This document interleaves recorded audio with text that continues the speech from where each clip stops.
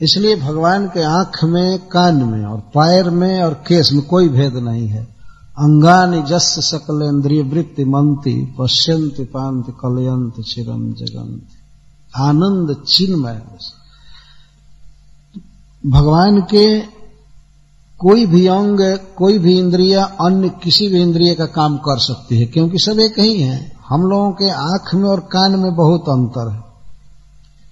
हमारे आंख पर पट्टी डाल कर कोई कहे कि कान से देखो, क्या देखेंगे?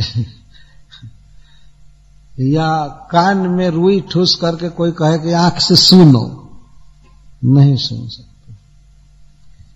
या हाथ से टच करके और बताओ कि इस खीर का स्वाद कैसा है, नहीं करेंगे, इसको जिह्वा करेगी। एक इंद्रिय एक विशेष कार्य करते हैं, दूसरी इंद्रिय वो नहीं कर सकती, क्योंकि हमारे शरीर में भी बहुत भेद है, एक तत्व नहीं है।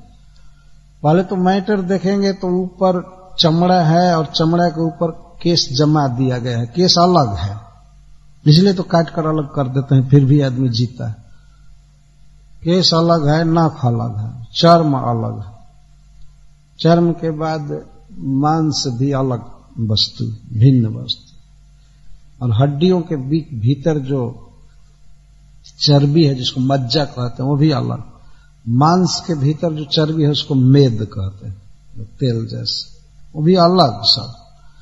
तो इसके बाद वो नसें हैं रस्सी की तरह जो पूरे शरीर को बांध करके रखी हैं, और उनमें रक्त प्रवाहित होता है।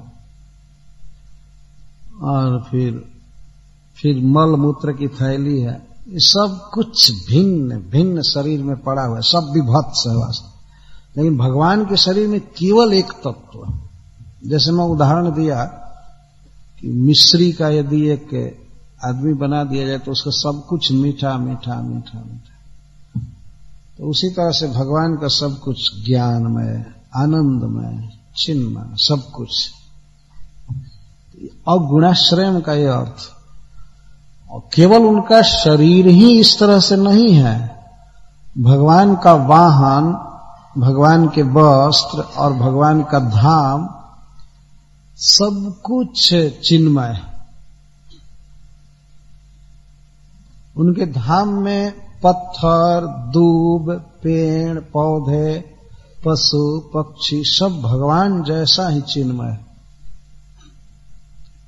वह सत्ता पूर्ण भिन्न है इस प्राकृत सत्ता से। परस्तस्मात् भावन्यो अव्यक्तो व्यक्तात् सनातन यह सर्वेषु भूतेषु नश्यत्सु न विनश्यति अव्यक्तो अक्षर इत्युक्तस्तमाहु परमाम गतिम यम प्राप्य न निवर्तन्ते तद्धाम परमम मम। भगवान स्पष्ट कह रहे हैं कि इस प्राकृत सत्ता के अतिरिक्त इससे भिन्न एक दूसरा एग्जिस्टेंस है, एक दूसरी सत्ता है, और इससे बिल्कुल भिन्न है। यहां तो सब कुछ नष्ट होता रहता है, लेकिन वहां सब कुछ शाश्वत है। उसी को अव्यक्त या अक्षर कहते हैं। और सच पूछो तो वही मेरा धाम है, वो मेरा परम धाम है। और जहां जाने के बाद फिर इस दुखमय संसार में नहीं लौटना पड़ता। ये वैकुंठ जाने की तैयारी कीजिए। इतना सुनने के बाद भी आदमी कहता है, महात्मा जी आशीर्वाद दीजिए, हमारा एक काम नहीं हो रहा है यहाँ पर, हमारे लड़के को आशीर्वाद दीजिए, हमारा ये दीजिए।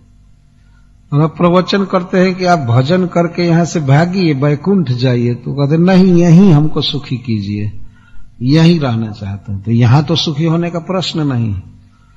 जब ईश्वर ने इसको दुखालय बनाया तो कौन यहां सुखी हो सकता है?